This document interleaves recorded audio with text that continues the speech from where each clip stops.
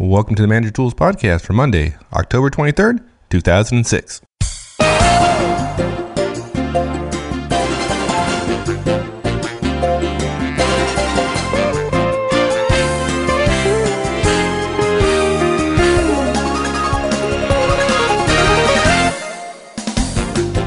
Hi, this is Michael Ozan, and welcome back to Manager Tools. We've been asked so many times, what about giving feedback to peers, or even my boss? It's a great question because our feedback model, with that wonderfully necessary and challenging fourth step, just doesn't seem to translate. It takes nothing more than asking yourself how you'd feel about being on the receiving end from a peer to know that it won't have the same effect. Why is that? We cover that, as well as what to do about it, in this cast on how to give feedback to peers and bosses. Yes, bosses are also covered by this method because it's so non-confrontational, but we don't feel strongly about endorsing it as fully for bosses as we do for peers. Listen in and you'll learn why and how.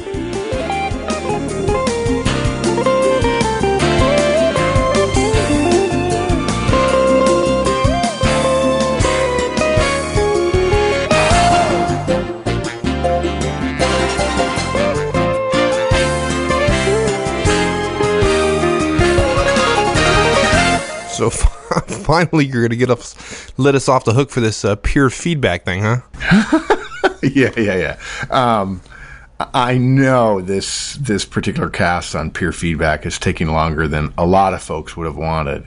And we always regret it when we can't answer every question as fast as everyone would like. The problem is that we get so many questions about so many different topics that we can't release. It just doesn't make sense for us to release 200 casts all at once. I think everybody probably ought to know that we've been talking about this particular thing for months, right? Particularly after when we get questions about peer feedback or giving feedback to bosses. But but I don't know about you, but I worry about giving it too early. I mean, I think we've purposely waited a while. I mean, I think the biggest thing I fear is, people listening to a podcast and giving feedback to their boss for all people, and all of a sudden they walk away from the podcast, get out of their car, run upstairs to their boss, and just start giving them feedback after feedback after feedback. And then we get sued because they get fired because you said feedback works. And you're absolutely right, Mike. And frankly, there are days when I'm with clients where it just makes me tired hearing how much our organization is struggling. But it's never the manager whom I'm talking to at the time that's the problem. It's never their team. It's always a peer or a boss or someone else. It's always someone else. Go fix them. Let's give them feedback. My team is fine. Well, the fact is, organizations don't change. Individuals change. And with enough such changes of individuals, the organization ends up being changed. I really think as managers, we have a responsibility to worry about the I, me, my first. It's that old saying that when something goes wrong in your organization, look for the cause of the problem in increasingly larger concentric circles around your own desk. Yeah, exactly. And maybe push that down toward your direct suggest rather than up to your boss. I just worried that people would get excited about the feedback model and then go deliver loose cannon style on their bosses. Well, I was going to say, we heard the same thing on one-on-ones, right? Folks got the one-on-ones, they believed in them. Yeah, that's right. Right. And the first questions out of folks' mouths was, okay, how do I get my boss to do it for me? Well, maybe not. Maybe not so much. As my daughter Kate would say, not so much. Yeah. Okay, but nonetheless, we finally wore you down a bit. Yeah, but to be fair, you didn't wear me down so much as you showed me that you were right. You really were. It's not only been long enough, but also I think the differences in the model for the peer or boss feedback remind us of how powerful the original model is. I'm really hoping here that longtime listeners will rededicate themselves to delivering feedback to their directs, using the original model, of course. And they'll rededicate themselves using the original model as they think about how best to use the peer model.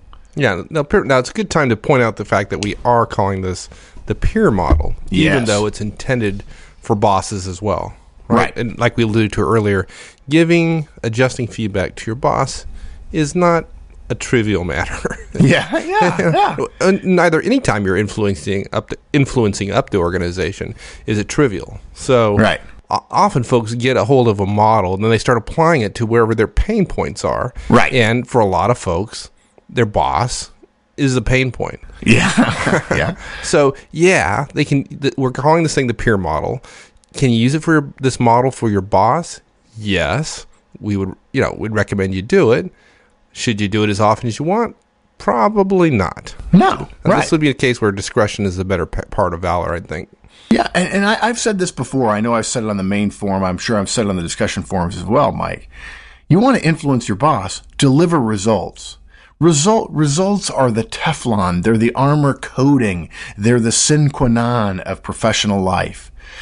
There is no clever way, that whole thing about if you can fake sincerity, you've got it made. Well, if you can fake results, your boss will change for you.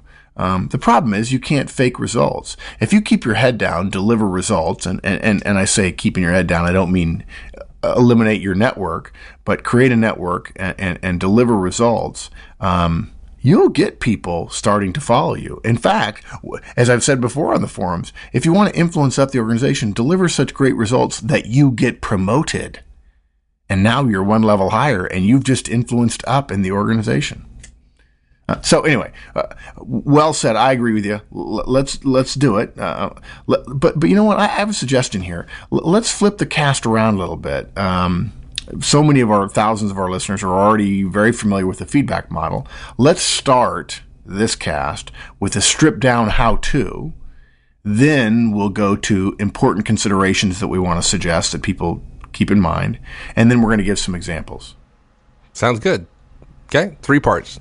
The model how-to, right? If I heard you right here, some considerations, and then we'll end up with some examples, which I'd agree are always terribly helpful. Yeah, and I think we want to end this thing up with a suggestion on how this model can help with the primary feedback model in a kind of a clever way that we haven't discussed before. Yeah, I really this was when I first realized the value of the two of these together. I was kind of surprised, and several of my coaching clients said, "Wow, it really helped." And I think I didn't realize how easy I thought it was, but how, in fact, hard it was. And so I think, we've got a nice little ending as well. So everybody's got to stick with us. So excellent. Okay. Yeah. So let's the model how-to. Let's get with that. Great. Look, I've been waiting to do this for a long time. So when it comes to peer feedback, the 2 steps are. Okay. No way. I just got to say it. Nobody out there was thinking that I'd say 2 steps, right? But nevertheless, the 2 steps are, number 1, state the behavior. Just like in the original model, we start by identifying the behavior we've noted. And what do you know? It sounds like when you... Again, we're not, just because we're talking to a peer or potentially less likely, but also a boss, we don't start with I. We don't say I think or I feel. We start with when you. We'll talk more about behavior in just a little bit. And step 2, big surprise here, describe the impact. Just like in the original model, you follow a statement about their behavior with a description of the results of their behavior. And what do you know? Again, it's simple. It sounds just like the original. Here's what happens. A caveat that I will offer is that you needn't pile on here. Sometimes when you're working with a direct and you're in step 3 of the 4-step direct feedback model, direct report feedback model, you might want to add a couple of additional impacts to give a person, a direct, some sense of the scope beyond what they see of a particular mistake or, in fact, effective behavior they're engaged in. But in this case, you're talking to a peer or a boss, they're going to get it with just 1 or 2 impacts. They'll get the picture, so you don't need to pile on. Yeah, I think this is, when dealing with bosses, sometimes subtlety has a value associated with it. The pounding that you might do with a subordinate sometimes isn't exactly what your boss is looking for. Yeah, exactly. Or they might be looking for it, but it wouldn't be the kind of consequences you're expecting. Let's put it that way. Yeah. So look, that's it. It's just those two steps. Now, when you think about it, it's the core of the original model. Again, the core of the original model. We don't ask first, and we don't ask for change afterwards. But in the end, as with all feedback, the core issue around feedback is an action is taken and a response occurs. What we're doing, if you've used the original model, you can apply this one right away, right now. Okay? And while that's true, I think it's good. Let's flesh out our discussion here a little bit. So it's helpful, I think, for us to share a couple of additional points here, including what to do about potential responses. I think that we don't assume this is happening in the abstract or in a vacuum. So we suspect that there might be a response, and we need to share that. So yeah, well, I think this is kind of interesting because this is simply eliminating the step. It's pretty simple, right? It eliminates the step that folks were most uncomfortable with, which was the what can you do about this step? The last step in the original feedback model. But I think of this as the analogy I have for this is one of, instead of, we talked about in our feedback, one of our feedback podcasts, we talked about kind of the feedback that you get from the road as you're driving down the road, right? You're continually making adjustments. And so you have your hands on the wheel responding to the feedback you're getting visually. Small little bits all along the way, not the big wait till the end of the year and then yank it out of the ditch. Exactly. Absolutely. Right? So, but there are two pieces of that. There's the sensory input, the seeing, eyes, right? The seeing part. And then there's the control or coaching aspect of it in our feedback model, which is the behavior modification piece of it. Right. And in this case, when you're giving feedback to peers or your boss, you're just providing them sensory input. What you're stopping, what you're avoiding is the controlling aspect. Because, of course, you can't control your peers, nor can you control your boss. Right. But you can give them additional sensory input. Yes. You're showing them respect by allowing them to draw a conclusion. The problem with doing that with subordinates is you may end up getting much different behavior. You can't, whereas if you get different behavior with your peers that doesn't help you, you won't improve your results by asking them how they can change. That how you can change is based on the fact that you have influence, and unless you're talking about a close friend that can laugh about that last step, we just find that it's better to give them the sensory input, as you say, and allow them to draw their own conclusions. But if you allow your subordinates to do that, particularly if you have some new folks or folks who aren't as comfortable in some areas, you're going to end up getting much less effective behavior than if you rely on peers. Well, and of course, you're directly responsible for the behavior of your subordinates, where you're not responsible for the behavior of your boss. So yeah, exactly, big difference there. Okay. Consideration. What are the considerations? Right. Well, let's be clear about something. We're still talking about behavior. I just want to make this point. This is so important, folks. If you lose the focus on behavior, don't come crying to us about how this peer model doesn't work. Remember, behavior is believable. It's observable. But what I found over and over again, Mike, is with peers, I've seen it happen where we kind of get relaxed a little bit and we start talking not about behaviors, but about characterizations. In other words, we don't talk about failure to return voicemails. We talk about showing disrespect. We don't talk about fast turnarounds or quick responses. We talk about a service mentality, which these are characterizations rather than actual behaviors. We don't talk about rearranging one's schedule, which is behavior, or agreeing to a tough compromise, which is behavior. We talk about collaborative spirit, which again is a characterization. You can't do disrespect. You can't do a service mentality, and you can't do a collaborative spirit. When we give feedback, we want to focus on what we want to start or stop or encourage people to do or not do. Again, things the recipient can do, can behave around. And so I find again, when you talk to peers and bosses as well, there's a sense of being a little bit more vague somehow, or I can go ahead and sort of aggregate a bunch of behaviors and describe them, characterize them rather than describe them in detail. And I think that's dangerous because, I can't do poor attitude. And so I'll feel like you're characterizing, and when people feel like they're being characterized, they don't like it. They don't want you poking around inside their head. So that's the first thing.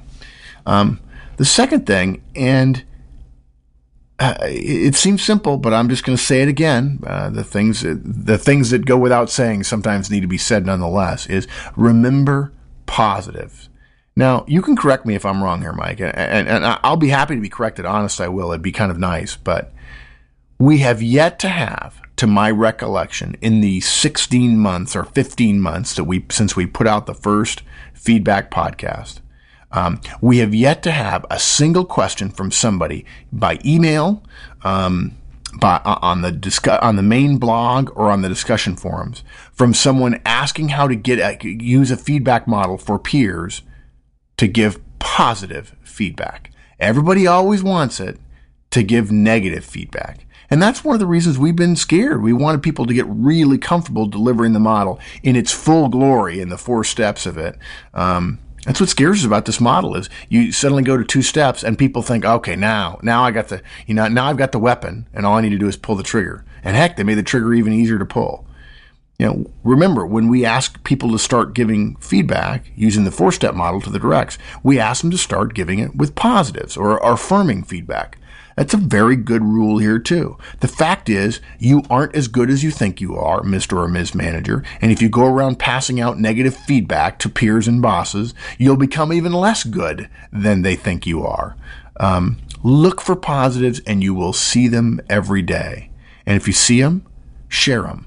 The fact is, if you're in a company that's profitable, the vast majority of things that happen within your organization are positive, and yet, for some reason, all you see is the negatives. In fact, I told somebody recently that management is a bit like whack-a-mole, that game where the little moles pop up, and your job in the video arcade is to pound them down with a padded mallet. And you ask somebody after the fact, they know how many they knocked down, but you ask them, how many holes were there that moles could pop up out of? They don't even know. All they know is they're looking for the one that's popping up. They're so focused on the thing they're supposed to beat down, that one nail that's sticking up too far. They don't know how many nails or how many moles there are or anything else. They don't see the bigger picture. So the fact is we've been trained to manage by exception when, in fact, the vast majority of things that happen are positive, and if you wanted, you could spend a week giving nothing but positive feedback all day long because of how much good happens in your organization. So start learning this model by focusing on the positives. Now look, we eliminated step 1, asking if people are open to it, because we're not going to ask people to change or continue their behavior. So therefore, we're giving them that sensory input, as you say, but we're not asking for the control after the fact or the influence after the fact. So we're not going to talk about their behavior other than to say, hey, here's something that's happening. I don't know if you're aware of it. And again, we eliminated step 4 because we haven't the influence here.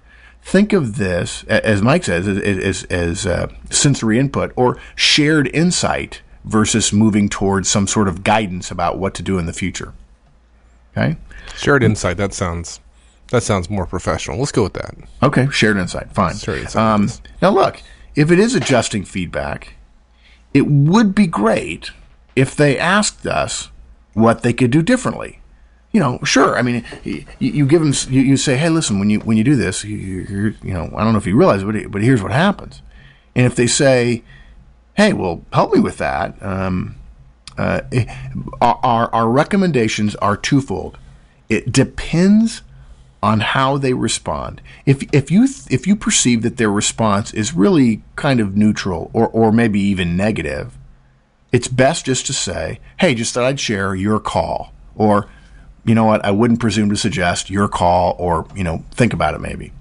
Okay, or no intent to offend here. Just I thought I'd share that. Okay. On the other hand, if you think they're genuinely interested in your help, and look, if somebody gives me up here, I mean, Mike does it, or if a listener wanted to give me some feedback, and I respond with, please help me understand, make a suggestion, respond with your call, again, reaffirming, this is your call. You don't work for me. I don't have the ability to imply that I'm encouraging in a certain direction. And then you say your call. One thing that might help is, or something I've thought about, or something that has helped me, or if you really want to get fancy, feel, felt, found. I felt the way you feel, or I understand how you feel, and I felt that way. And what I found is this works for me. Critical factor. Notice that when I say your call, one thing that might help is, or your call, something I've noticed, something I've done that works is there is no but in the statement. If you say your call, but one thing that works, the moment you say but, you're eliminating what you said before. You're wiping it out. So when you say your call, but here's what I might do, you're essentially saying it's not your call and I really want you to do this one thing. Leaving the but out means you're making two statements that are essentially equal as opposed to the second one being more powerful. The first one is your call, and then a suggestion I have is this, or something that works for me is this. Leave the but out. Even more than the but, leave the judgment out. I mean, I think this is terribly difficult for folks to do because there's throwing that but in there.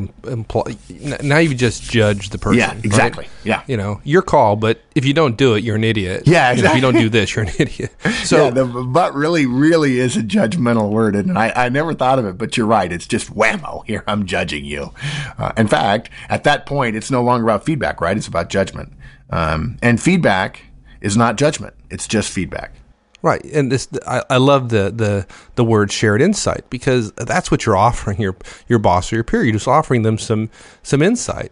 You're not making a judgment as to whether they're right or wrong or whatever. They might have very good reasons for doing what they did, and they may be willing to live with the negative consequences that you've described. But if you go in there with an attitude of judgment, that's going to come across. I like I said, we get really nervous when talking about this because it's hard to it's easy to mess this up. Yes. It's easy to walk away from that conversation having done the relationship a great deal of harm. Yes. Yeah. So, but we're talking about it anyway, so yep. Okay. Okay, so let me give some examples. And then we'll share what I think is a real a plus about the relationship between the two models. So it would sound like this. Hey, you know, when you come in late to our joint meetings, it kind of throws things off. We get behind a little bit. Or, partner, when you pull an all-nighter and brief that well, it sure makes me glad we're working together. Thanks, man. Or, when you tell Ben that he better watch out, it scares him and he becomes ineffective. And I wish you'd come to me. Or, another one. When you tell me you'll have it to me and then you don't follow through, I end up with egg on my face with the boss. Okay. Now, I just gave you 4 examples. In each one, it was when you, and then something along the lines of here's what happens. But notice the subtle learning here is that the tone of these, the relaxed peer-to-peer voice, the lack of confrontation, the sense of offering something as a gift, the easiness, the casualness of it. That's the tone we've always recommended all along for the 4-step model as well. So using the peer model can make you even better delivering feedback to your team because that tone that you're going to be more comfortable delivering to your peer can easily infect and infuse the work you do with your directs. Now, I notice that some people really struggle with that. When they go to the 4-step model, they become somehow a little bit more authoritarian, a little bit more direct, a little bit more strident or stringent, or the tonal quality is a little deeper, a little bit more direct. That's probably not the right word. But when you're offering shared insight, it's almost as if you're offering food to somebody. You're holding up you're offering a platter of food. You're holding it up in front of you and say, "Hey, please take a look." You're not feeding them. Well, you're holding up a mirror. You're not hitting them over the head with it. Yeah. Well, I don't want to use that because we don't want to suggest that our 4-step model is hitting them over the head with something. No, that's what I'm saying. I'm saying the tone is is all about showing them the reflection in the mirror, not hitting them over that, breaking it over their head. Right, but if you're too direct, I see your point. Yeah, you're exactly right. If you're hitting them if you're being too direct with it, then you're hitting them over the head. In fact, what you're doing is asserting your role, and feedback is not about role. It's about changing. It's about behavior. So look, that's it. Really, this is, pardon my pun, it's the Texas 2-step. And it's as simple as, hey, when you do this, here's what happens. And we encourage you to tread lightly with the boss, deliver this with some ease, and let that ease seep over into your 4-step model when you're talking about your directs. And hey, partner, when you prepare this well for a show, it makes me glad we're working together. Ditto, my friend. Thanks, buddy. See you later. Well, that's it for today's show. Hope you enjoyed it and got something out of it. And by all means, don't go around and immediately start applying this to giving your boss all sorts of adjusting feedback. It just doesn't work. Until next time, have a great one, and we'll be seeing you on the discussion forums. So long.